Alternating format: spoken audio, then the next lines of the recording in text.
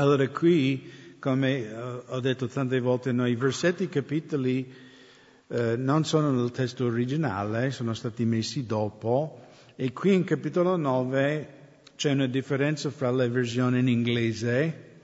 Per questo un po' alla fine dello studio, la settimana scorsa mi sono un po' confuso, perché in inglese il capitolo 9 comincia in versetto 23 di capitolo 8 in italiano.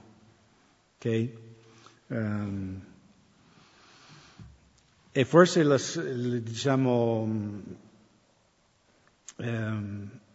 non so per quale motivo chi ha messo i versetti capitoli in italiano hanno fatto diverso, perché secondo me versetto 23 è più collegato con capitolo 9, anche se è tutta una continuazione di questa profezia contro Siria e contro Israele, perché Isaia, un po' tutti i capitoli di Isaia, c'è la buona notizia e c'è la cattiva notizia. No? Se qualcuno ti chiede, vuoi sentire la buona o la cattiva? Allora, chi vuole sentire prima la buona? Meglio la cattiva prima? Dopo la buona? Ok, la cattiva notizia abbiamo visto nello studio della settimana scorsa. Cioè Dio sta per... Israele sarà distrutto, anche Siria, e Giuda che ha fatto un business con il re di Assiri, che loro pensano di scampare, Dio dice non scamperete neanche voi, perché gli Assiri verranno anche contro Giuda. Però anche in mezzo a questa profezia di distruzione, di tenebre, di calamità, c'è anche questa bellissima profezia del nostro Signore, Gesù. Come tanti passi, e per questo tanti chiamano Isaia il quinto Vangelo, perché quasi in ogni capitolo c'è un passo profetico che riguarda Gesù. E quindi versetto 23 è un po' una continuazione di capitolo 8, che leggiamo anche il versetto 22.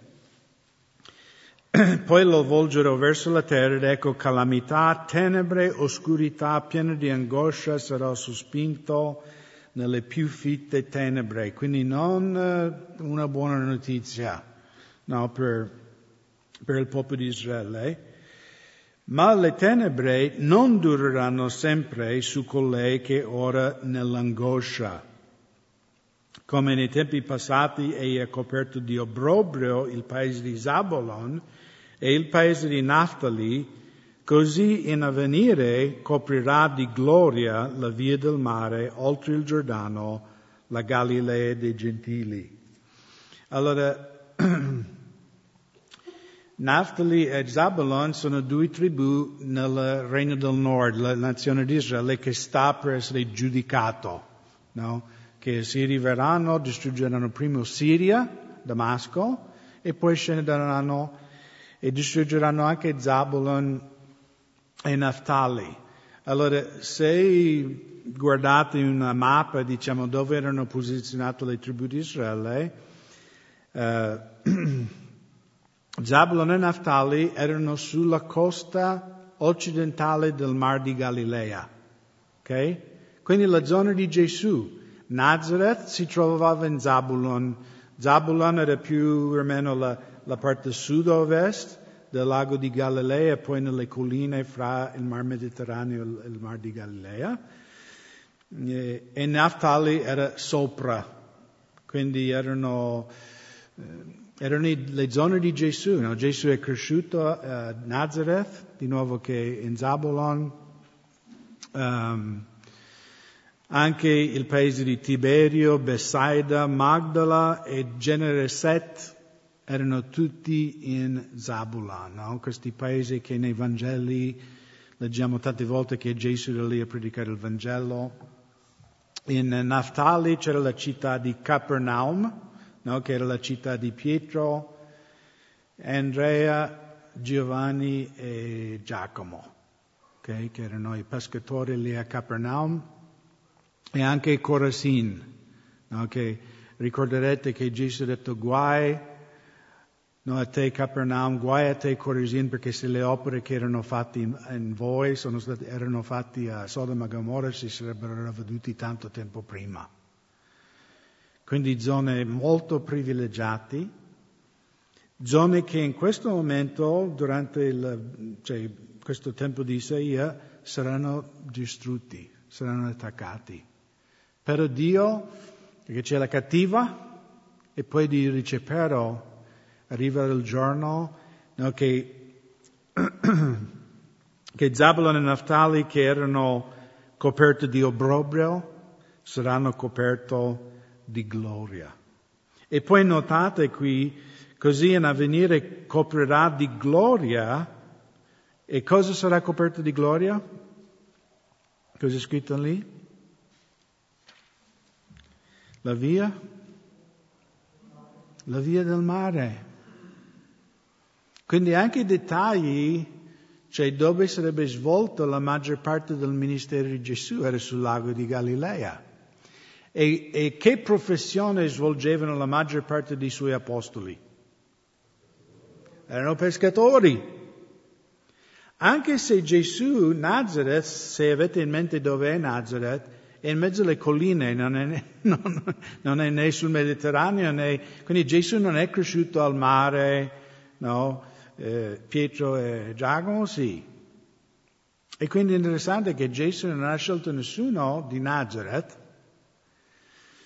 ma la maggior parte dei suoi apostoli erano pescatori di questa zona del Mar di Galilea. Anche nei Vangeli, alcuni dei momenti più belli, più miracolosi, accadevano sulle barche. No, Gesù predicava le folle delle barche, la traversata di notte quando Gesù cammina sulle acque, quindi tante avventure, tanti miracoli su questa via del mare, no, dove Dio si è incarnato e si è manifestato a noi uomini, e poi viene chiamato anche la Galilea dei Gentili, e questo perché nei tempi di Gesù la costa orientale del lago di Galilea erano gentili, erano i aramaici, no? Da qui, perché Gesù a quei tempi parlavano aramaico, non parlavano greco o ebreo, parlavano aramaico, e la zona est del lago di Galilea era gente aramaico. Per questo vediamo che quando Gesù va a Gadara, si dice il Gadareno, ricordate la storia del Gadareno? Che Gesù caccia via i demoni da questo uomo e dove li manda? Nelle porce, giusto? Nei maiali. Gli ebrei allevavano maiali? Assolutamente no, perché era un animale impuro. Invece la costa est, no? Che adesso sarebbe verso Giordano, giusto? Le alture di Golan, o quelle famose alture di Golan, sono sopra la costa est del lago di Galilea. Quelli erano terreni gentili. Anche per questo la Galilea in Israele nei tempi di Gesù era un po', Galileo, siete lì, perché un po' al contrario dell'Italia, no? E io non dico questo, però alcuni dicono, nord e sud ci sono i Teron, giusto? Poi quelli del sud dicono qui sono Pollenton, no? Quindi, invece in Israele era il contrario. I contadini erano quelli nel nord. Quello nel sud era Gerusalemme, cosmopolita, grandi città. Invece quelli del nord erano i cafoni, diciamo. No? Ed è interessante, no, che Gesù ha scelto questi pescatori. Io vengo da una città di pesca, Seattle, non tempi antichi perché, l'America è nuova, però 100 anni fa a Seattle c'erano 2 industrie, legname e pesca, solo quello. Quindi io sono nato e cresciuto in una zona di pescatori, avevo amici che hanno pescato in Alaska, E quindi posso dirlo con tutta fiducia, i pescatori sono... È una gente abbastanza rozzo, intanto, ma anche forte, no? Non so se anche in Italia, no? Se vedi questi anziani pescatori, non so se avete mai conosciuto qualcuno, hanno la pelle come cuoio, no? Del vento, dell'acqua salata, e poi sai, se ti stringi la mano ti metti a piangere, no? Perché hanno magari un magroletto, un anziano, ma no, è come un morso. Quindi magari gente non tantissimo istruiti. E perché dico questo? Perché nel libro di Atti, capitolo 4, il Sinedrio hanno dichiarato questo, che Pietro e Giovanni non erano persone illetterati, cioè non istruiti, non avevano fatto tanta scuola. Però come Paolo dice in Corinzi, no, guardate fra di voi, fratelli di Calvary Chapel. Non c'è fra voi molti nobili, molti professori, molti ricchi, molti reali, perché Dio sceglie le cose umili per confondere i saggi. E mi piace il fatto perché io ritengo di essere un operaio. Io lavoravo in costruzione, in falegnameria, e personalmente, almeno questa è la mia opinione, i miei discepoli vengono maggiormente da persone che hanno lavorato soldo tutta la vita, no? Non voglio dire che Dio non può avere persone altamente istruiti, non mi fraintendete, perché ci sono anche grandi discepoli di Cristo che sono altamente istruiti, anche ricchi, anche famosi, eccetera, eccetera. Però la maggior parte dei missionari che io conosco sono come io, erano in costruzione, erano persone, sai, molto terra, diciamo.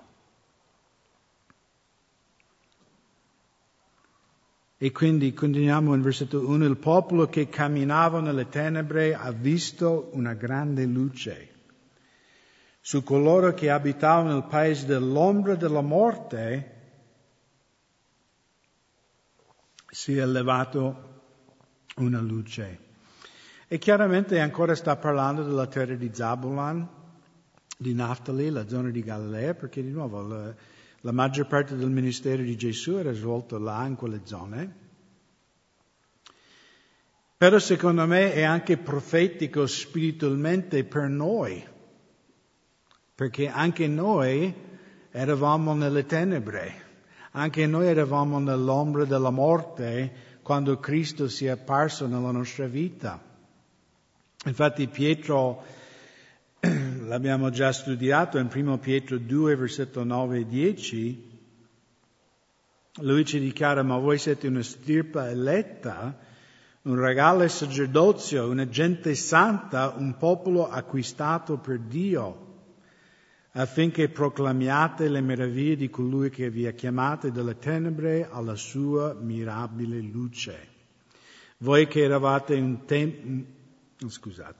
un tempo non eravate un popolo, ma ora siete il popolo di Dio, voi che non avevate ottenuto misericordia, ma ora avete ottenuto misericordia. Un po' in contrasto con quello che Paolo ha detto di noi. No? Non siete nobili, non siete intelligenti, non siete istruiti. Anzi, lui dice: Dio sceglie le cose basse, misere, per confondere i saggi. Ma in Cristo, no? Questo è quello che siamo nel mondo, la maggior parte di noi. Non siamo altamente stimati da quello in questo mondo. Almeno parlo per me stesso. Però guardate come Dio ci vede quando siamo adottati nella sua famiglia. Siamo una stirpe eletta, un regale sacerdozio, una gente santa, un popolo acquistato per Dio. Anche noi eravamo nelle tenebre e Dio ci ha chiamato nella sua meravigliosa luce. Anche noi eravamo nell'ombra della morte, spiritualmente parlando. No, Paolo in Efesini 2:1, egli ha vivificato anche voi che eravate morti nei falli e nei peccati. E non voglio rifare lo studio di Efesini, ma spiritualmente per Dio noi eravamo cadaveri. Non è che c'era un po' di vita in noi. Questa è una persona religiosa. Ma io sono buono, io non ho mai fatto male. No, per Dio tu puzzavi come una corogna. Noi eravamo morti, non c'era vita in noi.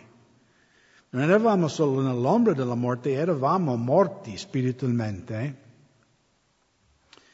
E Dio ci ha risuscitato da questa morte per lo Spirito Santo, e quindi in un certo senso anche noi eravamo come il popolo di Zabulon e Naftale. Tu hai cresciuto la nazione, hai aumentato la loro gioia. Essi gioiscono davanti a te come si gioisce alla mietitura e come si giubila quando si divide il bottino. Quanti di voi avete mai saccheggiato un paese e non è diviso il bottino?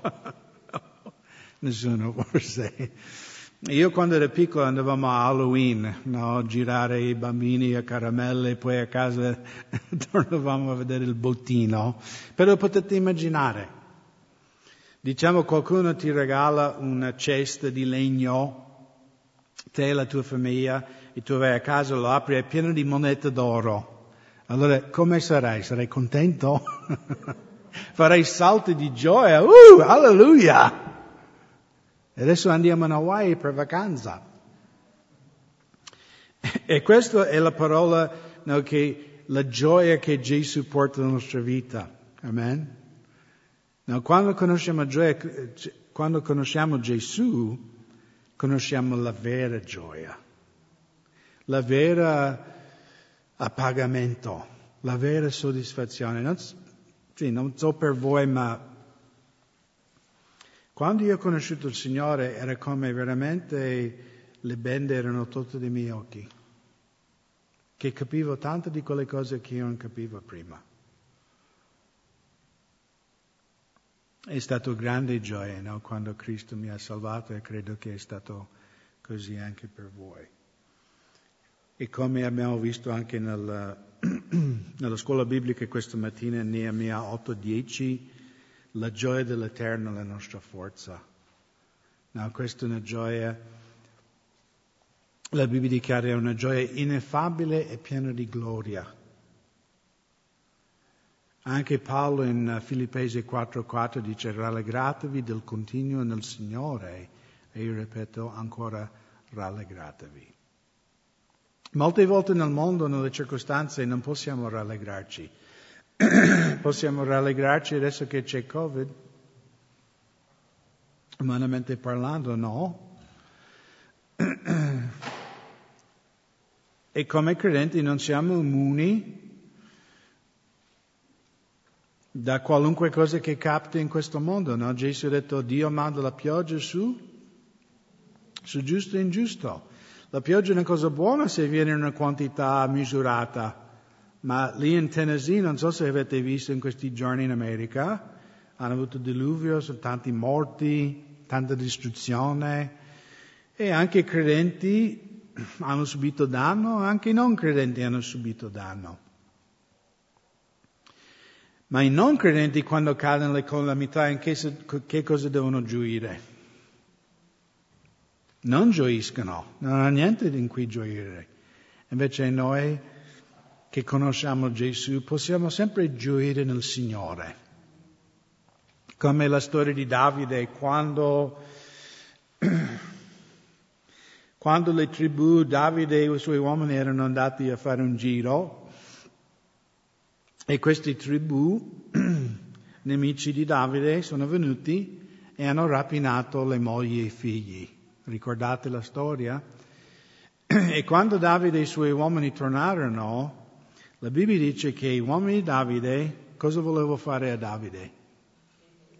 Volevano ucciderlo. E la Bibbia dice che Davide si è incoraggiato nel Signore. Cioè Davide in quel momento, quando i suoi migliori amici volevano staccare la testa, perché anche la moglie e i figli di Davide erano stati rapinati, quindi lui aveva voluto come tutti gli altri, quindi più loro volevano ucciderlo. Quindi su questa terra, in questa vita, in che cosa potevo gioire Davide? Solo in Gesù. Solo in Gesù. E questo, fratello, è il nostro segreto. Perché in qualunque momento, in qualunque problema, abbiamo Gesù. Lui è il nostro rifugio. Quante volte nella Bibbia il salmista chiama il Signore una fortezza, un rifugio? No? In senso figurativo, chiaramente. Perché per chi conosce il Signore, noi abbiamo quello che il mondo non ce l'ha. Noi abbiamo una persona, non un luogo, non un castello, ma abbiamo la persona di Cristo che possiamo trovare forza, saggezza, intelligenza, qualunque cosa di cui abbiamo bisogno, in qualunque momento. E quindi come non possiamo gioire nel Signore? Poi continuiamo qui in versetto 3, poiché tu hai spezzato il gioco che gravava su di lui, il bastone sulle sue spalle e la verga di chi lo opprimeva come nel giorno di Madian. Allora qualcuno ricorda di giorno di Madian di cosa riferisce?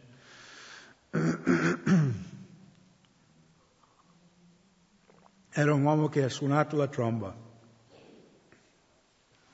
Gedeone. Giusto, ricordiamo la storia di Gedeone, no? Che erano tempi di grande oppressione. No? Gli israeliti dovevano vagliare il grano di nascosto, perché se lo facevano aperto, i pagani venivano a rubarlo.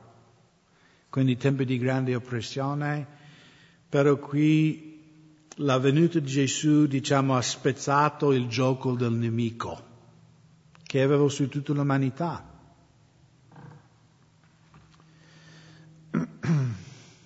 Anche Paolo in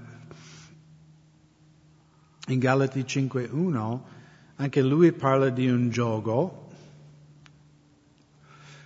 In versetto 1, state dunque saldi nella libertà con quale Cristo ci ha liberati e non siate di nuovo ridotto sotto il gioco della schiavitù. E qui parla della legge. No, la legge per noi, cosa dice il Nuovo Testamento? Cosa era per noi prima di conoscere Gesù? Secondo il libro di Colossesi era contro di noi. Ci accusava, era la nostra condanna. E purtroppo i Galati, dopo che erano convertiti, volevano tornare sotto questo gioco, no? Conoscete cos'è un gioco? Magari i giovani dicono, ma cosa sta parlando, no? Ma una volta non c'erano i trattori e quindi per arrerare le terre si mettevano questo gioco di legno su 2 bue o 2 asini e loro trainavano questo aratro, il contadino cavalcava sopra e una volta si pulivano i terreni così, no? Si preparava per seminare e ogni tanto vedi se vai da un contadino hanno questi giochi antichi a peso, ma non so se avete mai alzato uno di quelli, perché non erano fatti di legno di balsamo. Sapete di cosa erano fatti quelli? O di quercia o di castagna, che è più o meno uguale. Legni pesantissimi, sembra un pezzo di piombo. Quindi una cosa molto pesante, no, che ti schiaccia. Invece Gesù ha spezzato questo gioco, questo che ci legava, che ci schiacciava giù. E anche Gesù nel Vangelo di Matteo ci fa questo invito, uno dei miei passi preferiti in tutta la Bibbia. Matteo 11, versetto 28, venite a me voi tutti che siete travagliati e aggravati e io vi darò riposo. Prendete su di voi il mio giogo e imparate da me, perché io sono mansueto e umile di cuore, e voi troverete riposo per le vostre anime. Perché il mio giogo è dolce e il mio peso è leggero. Secondo voi cosa era il gioco di Gesù? Quando lui dice il mio gioco è dolce e leggero? Allora, vi do un indizio. Gesù ha detto, io sono venuto per fare la volontà di Padre mio. Quindi il volere di Dio era il gioco, che era leggero, che era la via meglio. E di nuovo a volte pensiamo, ma sai, se io mi rendo totalmente al Signore, chissà cosa mi chiederà di fare, come sarà una cosa difficile, pesante. Parlavo domenica, no? Come io non volevo andare ai paesi arabi, e il Signore dice, tu vai là. Poi quando mi sono arreso ho detto, non devi più andare là. Ma per noi cristiani, a metterci nel gioco con Gesù è l'unica via buona, è l'unica via benedetta, gioiosa, meravigliosa di metterci in sintonia con Gesù e di portare la volontà del Padre, no? Di portare anche noi, che il mio gioco è la volontà del Padre, quindi io e Gesù insieme noi andiamo avanti. Poi in versetto 4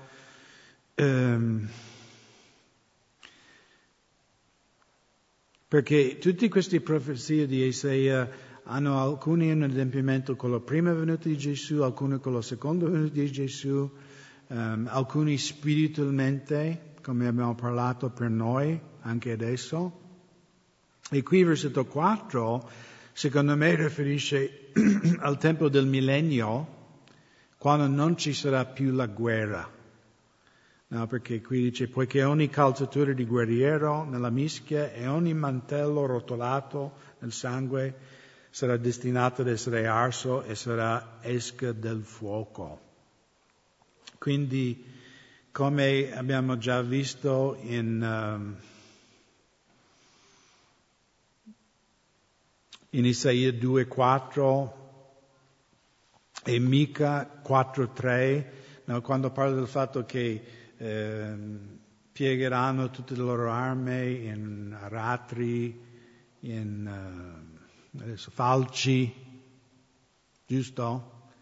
Che le nazioni non impareranno più la guerra, e quindi quando verrà, perché di nuovo alcune di queste profezie hanno a che fare con il regno millenario di Gesù. Quando Gesù verrà, sarà lui il re di Israele, e quindi la guerra non si farà più. No.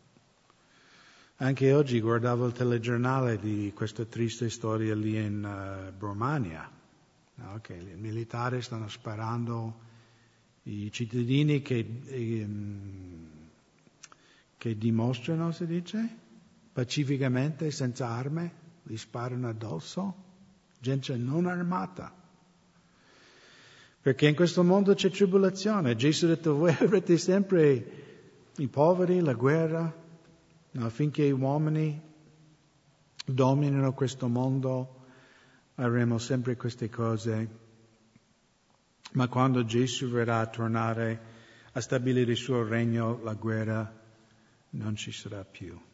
E poi in versetto 5, questa bellissima profezia per noi, no, riguardo il Messia, ma è anche per noi. In un certo senso è profetico anche per noi.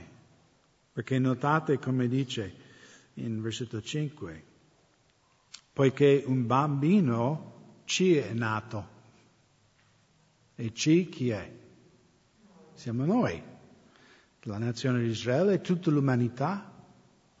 È molto personale, no? Come Davide in Salmo 23, l'Eterno è mio pastore.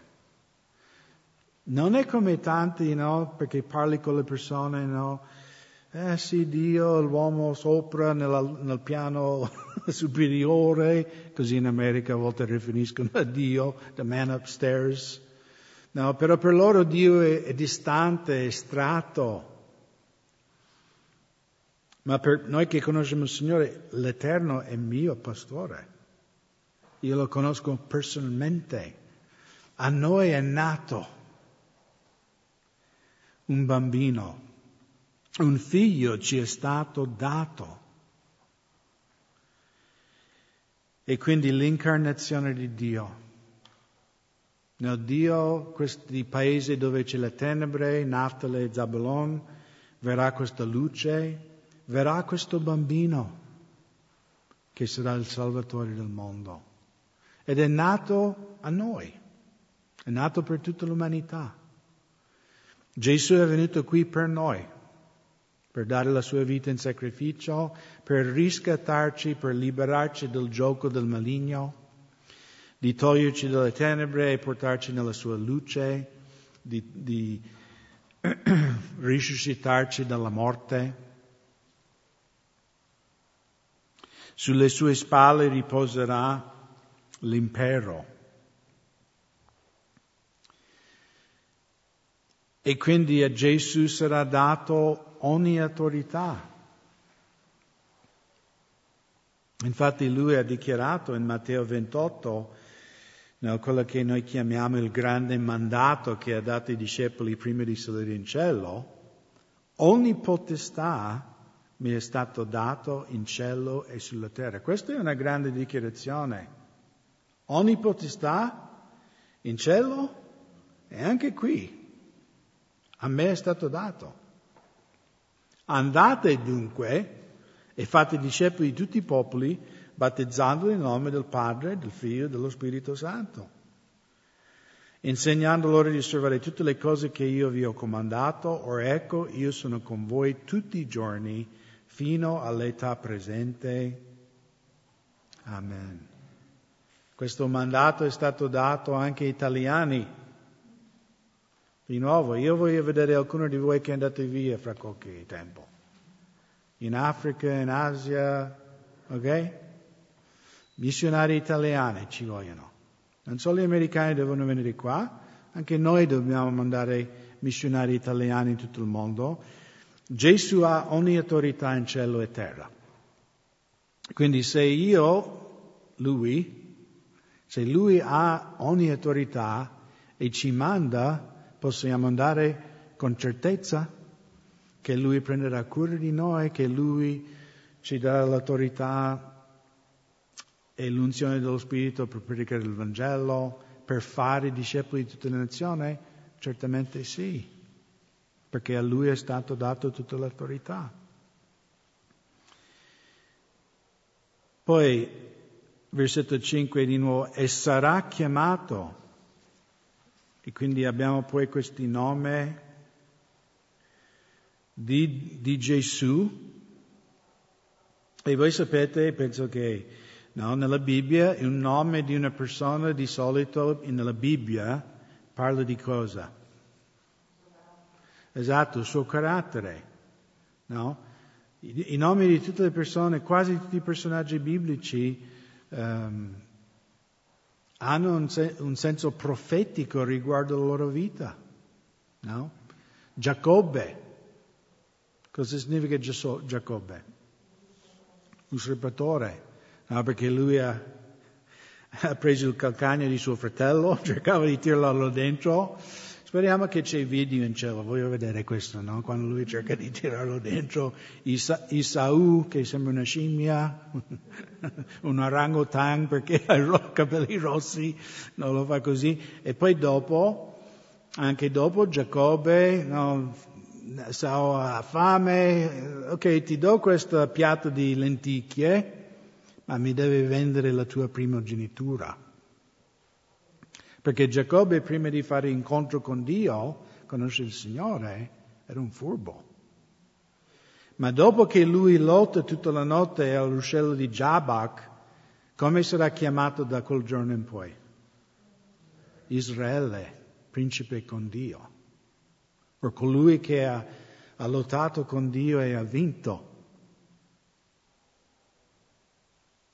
E poi Dio ha cambiato la sua vita, come noi quando siamo nati di nuovo, Dio cambia il nostro carattere.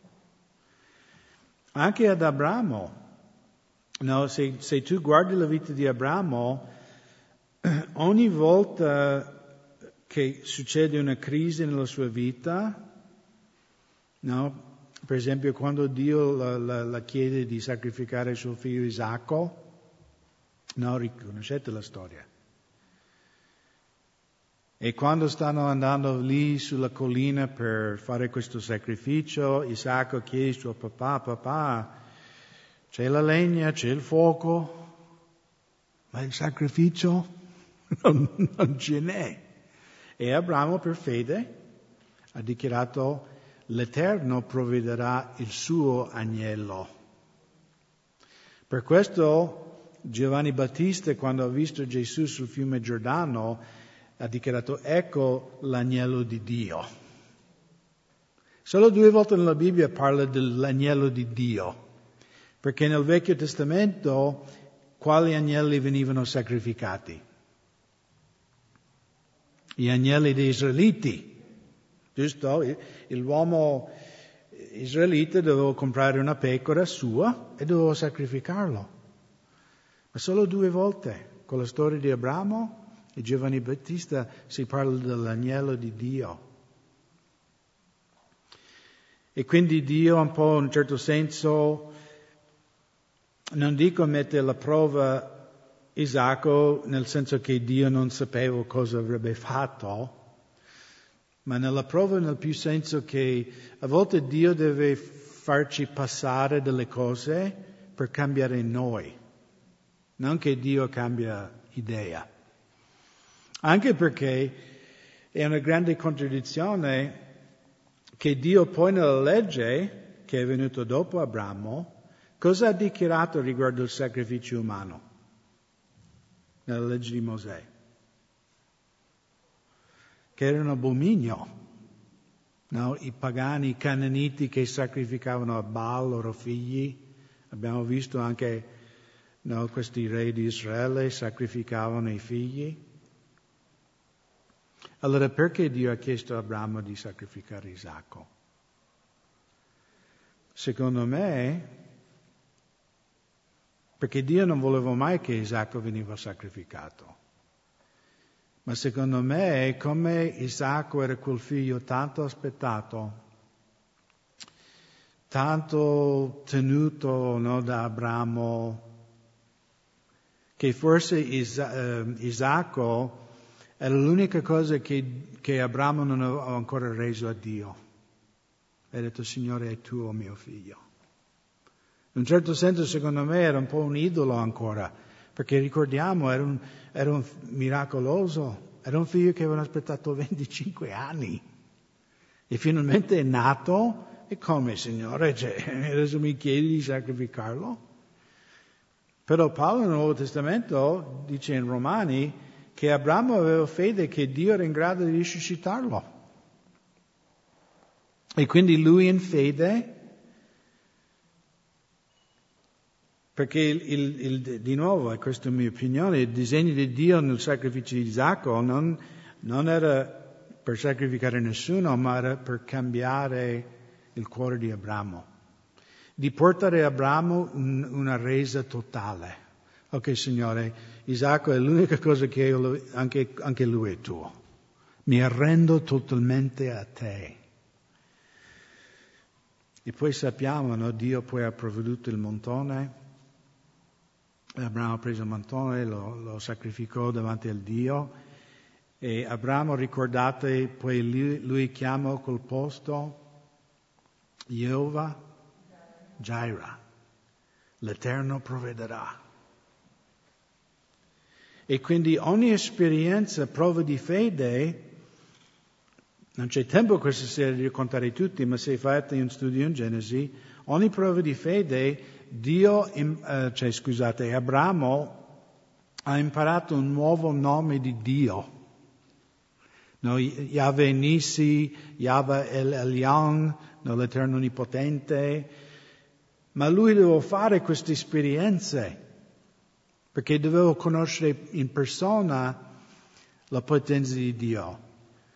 No? Lo porta ai nostri giorni, che tutti possiamo dire Yahweh Yireh. Amen? Dio provvede. Ditelo, Yahweh Yireh. Dio provvede. Mamma mia. Un po' di entusiasmo, fratelli. Dai. So che avete le maschere, ma è una cosa solo dirlo, ma è un'altra cosa sperimentarlo. È un'altra cosa quando tu non hai soldi per pagare le bollette, perché hai perso il lavoro, Covid, hanno chiuso il tuo ristorante e magari tu e la moglie e i figli vi mettete in preghiera e dici, Signore, Dio Onnipotente, hai detto che provvederai per gli uccelli?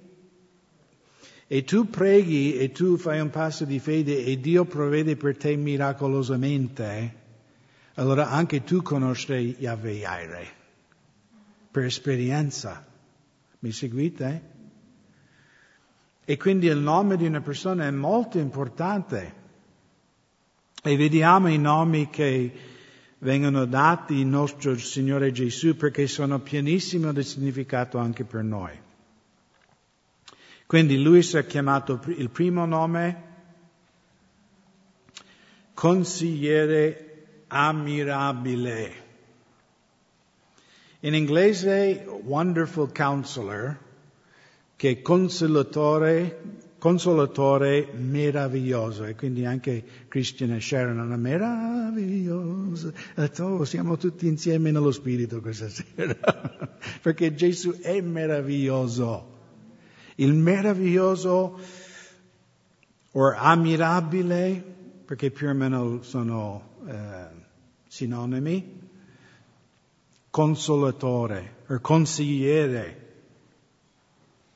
Questo è uno dei nomi di Gesù e quindi anche una delle caratteristiche di Gesù. Lui è A me piace più meraviglioso consigliere, perché ammirabile tu puoi ammirare, no? Lui è ammirabile consolatore, ma meraviglioso, non lo so, forse mi piace di più, perché egli è meraviglioso. In ogni cosa Gesù è meraviglioso.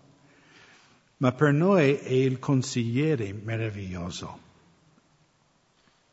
Hai bisogno di saggezza, di conoscenza, di forza, di pazienza, di pace, di gioia. L'autore di Ebrei dice, veniamo con franchezza davanti al trono di grazia dove troveremo aiuto nel tempo opportuno. Ognuno di noi come figli di Dio possiamo andare dal nostro consigliere meraviglioso in qualunque momento, per qualunque bisogno, dovunque ci troviamo, per qualunque situazione. Non so per voi, ma io voglio saltare di gioia, no? Cioè, non ho bisogno di chiamare Warren Buffett, no? Per darmi consiglio, no? Conoscete chi è Warren Buffett? È un grande investitore miliardario in America. Sparate voi qualcuno che ammirate, no? Un grande uomo di affari. Ma noi non abbiamo bisogno di andare da un umano per consiglio. Abbiamo Gesù, nostro consigliere. Il suo secondo nome? Dio potente.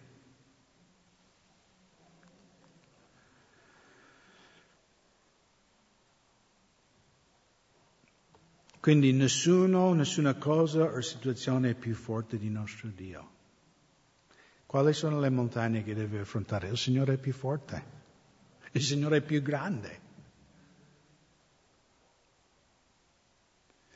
Anche Gesù nel Vangelo di Giovanni, capitolo 10, versetto 27, ha dichiarato, le mie pecore ascoltano la mia voce e io li conosco ed essi mi seguono. Ed io do loro la vita eterna e non periranno mai. E nessuno li rapirai dalla mia mano. Il Padre mio che me le ha date è più grande di tutti e nessuno li può rapire dalla mano del Padre mio. Io e il Padre siamo uno. Voi sapete nei Vangeli quando Gesù ha dichiarato, prima che Abramo fosse, io sono, e loro volevano lapidarlo. Perché noi lo leggiamo in italiano e dice Gesù non sa la grammatica. Ma loro capivano benissimo cosa stava dicendo. Che Gesù stava dicendo nel pruno ardente c'era io che parlavo con Mosè. Perché io e il Padre siamo uno. Anche Paolo in Romani 8, versetto 38 e 39, dice, infatti io sono persuaso che né morte, né vita, né angeli, né principati, né potenze, né cose presenti, né cose future, né altezza, né profondità, né alcun'altra creatura potrà separarci dall'amore di Dio che è in Cristo Gesù, nostro Signore.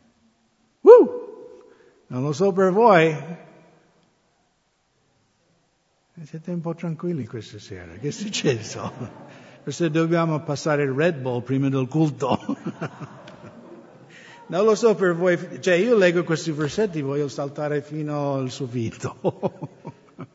Abbiamo compreso? Cosa può separarti dall'amore del Padre? Niente. Né morte, né angeli, né principate, quindi né angeli buoni, né angeli cattivi, demoni, né Satana stesso, né potenze, né cose presenti, né cose future, eccetera, eccetera, eccetera. Il terzo nome, Padre Eterno. Wow. Un bambino che nascerà avrà questi titoli, avrà queste caratteristiche. E chiaramente noi crediamo alla Trinità, Padre, Figlio e Spirito Santo. Sono uno. Quindi eterno, Padre eterno. Quindi Gesù è eterno. E quindi pensate il più remoto passato che potete immaginare. Pensate a Genesi 1:1, ok? Quando Dio ha dichiarato no? Sia la luce e la luce fu.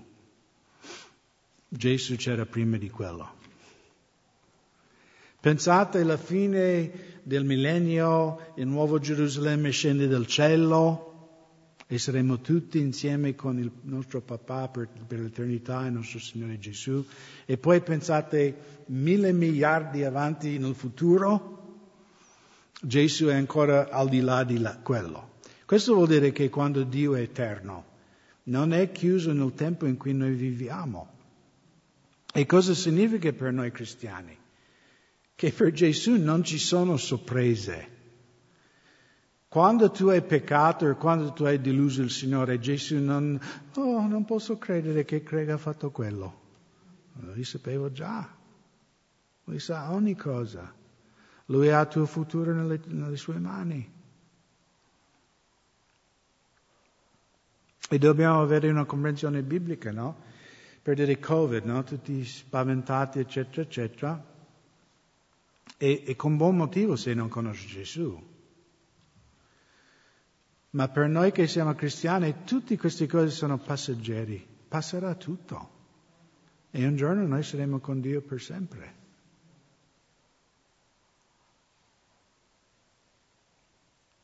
Poi l'ultimo titolo, il quarto titolo, Principe della pace. Come dicevo, no, ci sono conflitti in Birmania, ci sono conflitti in America, ci sono conflitti, sempre conflitti, no? Tutto il mondo cerca la pace. Cioè l'ONU è stato formato, sapevate, l'unico scopo per l'origine dell'ONU era per creare pace nel mondo. Giusto? Sono riusciti fino adesso?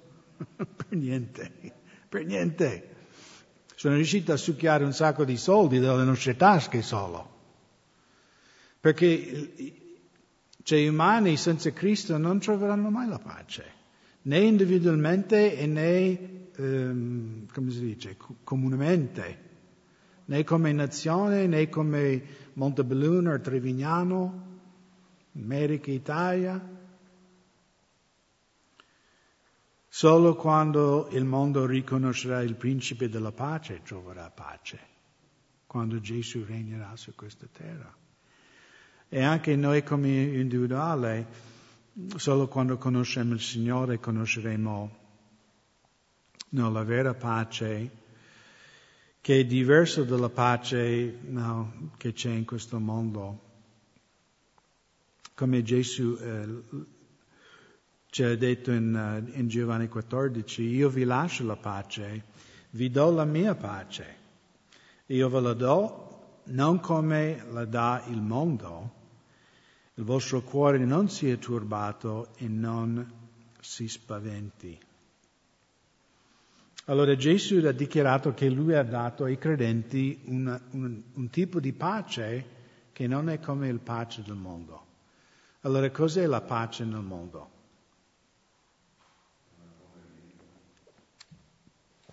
Una convenienza e la cessazione di ostilità, giusto?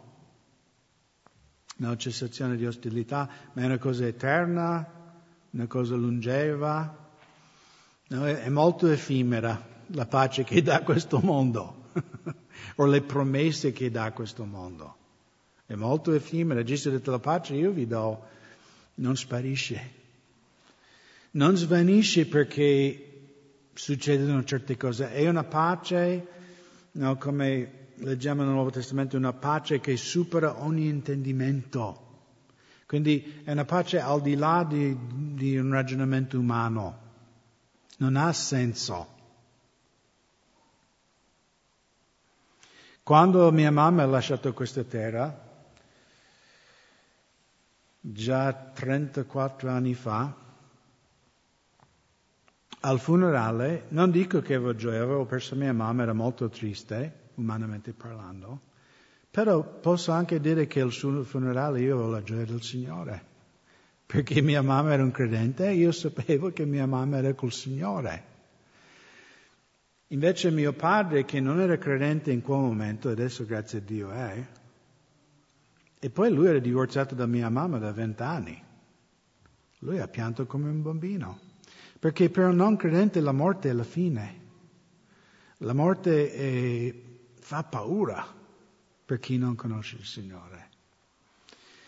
E anche mio padre e alcuni altri miei cugini, parenti che non sono credenti, loro mi hanno detto, ed io dico per la gloria di Dio, ho detto, ma tu sembra che hai una pace, hai una tranquillità. E io ho detto perché lo Spirito di Dio, io so dove è mia mamma, io non ho dubbi, nessun dubbio. So esattamente che mia mamma adesso sta contemplando la faccia del mio Signore. E quindi un giorno io andrò lì a unirmi con lei. Quindi, e questa è la pace che Gesù ci dà, è una pace soprannaturale che non ha spiegazione. Anche John Wesley, avete sentito parlare di lui? Qualcuno? Era il fondatore con suo fratello delle chiese metodiste, che ci sono anche in Italia. Anzi, lui ha predicato in Italia. Ma lui era un predicatore nella chiesa anglicana, sarebbe come la chiesa cattolica in Inghilterra, la chiesa dello Stato, ma non era convertito ancora. Ma lui come ministro di culto stava facendo un viaggio dall'Inghilterra verso gli Stati Uniti e la nave è entrata in una grande tempesta e tutti temevano che andavano a fondo del mare. Poi a quei tempi, sai, stiamo parlando dell'800, no? Dopo la guerra rivoluzionaria americana. Quindi era molto pericoloso, no? Andare in America, tornare, eccetera, eccetera. E John Wesley ha testimoniato che c'erano dei missionari moraviani, cioè della Moravia, tipo l'odierno Repubblica Ceca, no? È parte della Germania. E loro in mezzo a questa tempesta cantavano lodi al Signore ed erano tranquillissimo. Il capitano, tutti i marinai avevano paura mortale, lui aveva paura mortale. E in quel momento lui ha capito, io non sono convertito, io non conosco veramente il Signore perché ho una paura terribile di morire, di affondare in questo mare. E infatti è stato questi missionari moraviani che l'hanno portato il Vangelo. E lui si è convertito in quel viaggio verso l'America, perché questi fratelli avevano quel pace che superava ogni intendimento. Allora, versetto 6, non ci sarà fine all'incremento del suo impero e pace sul trono di Davide e sul suo regno per stabilirlo fermamente e sostenerlo mediante il giudizio e la giustizia da ora in avanti per sempre. Questo farà lo zelo dell'Eterno dei eserciti. Ricordate, negli altri studi abbiamo visto che fra poco il regno, cioè la casa reale di Israele, sarà sterminato. E poi dopo un altro po' anche la casa di Giuda, cioè i discendenti fisiche, cioè diciamo la linea reale di Davide, anche loro saranno sterminati. E cesseranno di esistere tutti e due.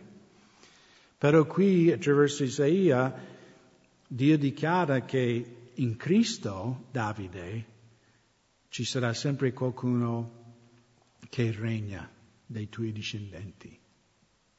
Perché Gesù è venuto a fondare un nuovo regno, il regno di Dio. Anche nel profeta Daniele,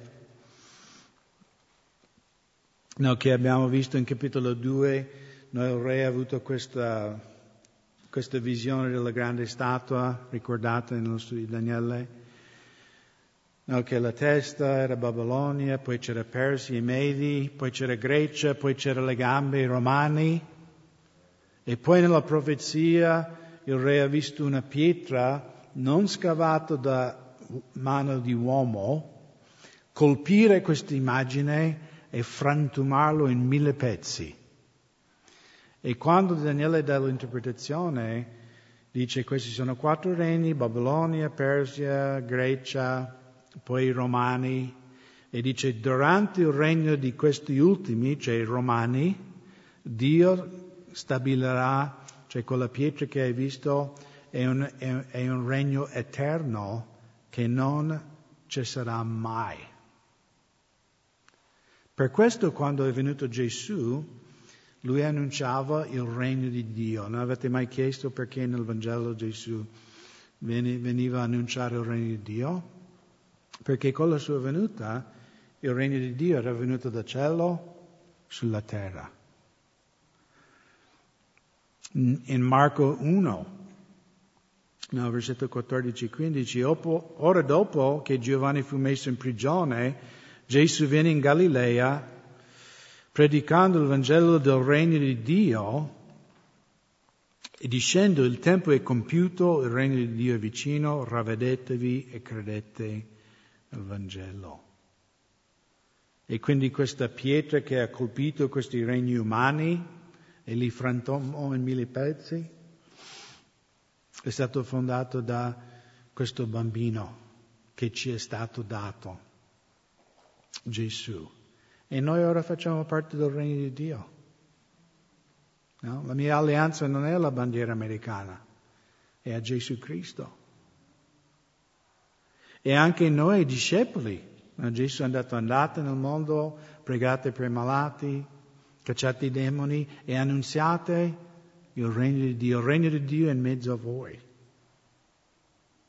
Quindi noi siamo oracoli di questo nuovo regno, che è ancora 2000 anni. Mi ricordo una volta ho letto una storia del re di Francia che lui perseguitava i protestanti, secoli fa. E lui, c'era un uomo molto saggio in Francia e lui ha avvertito il re e lui ha detto: re, stai attento nel perseguitare la Chiesa di Cristo, perché la Chiesa di Cristo è un'incudine che ha consumato tanti martelli. Vi piace? I re erano i martelli, no? Come oggi cercano di sterminare le chiese nei paesi musulmani, in Cina. Qualcuno è mai riuscito? No, perché questo è il regno di Cristo, non si può sterminare. Quindi ricordate, a volte guardiamo il mondo e diciamo: mamma mia, sembra che il nemico sta vincendo, ma non è così. Cristo sta vincendo. Il regno di Dio aumenta sempre di più. Ogni persona che viene a Cristo aumenta il regno di Dio e diminuisce il regno delle tenebre.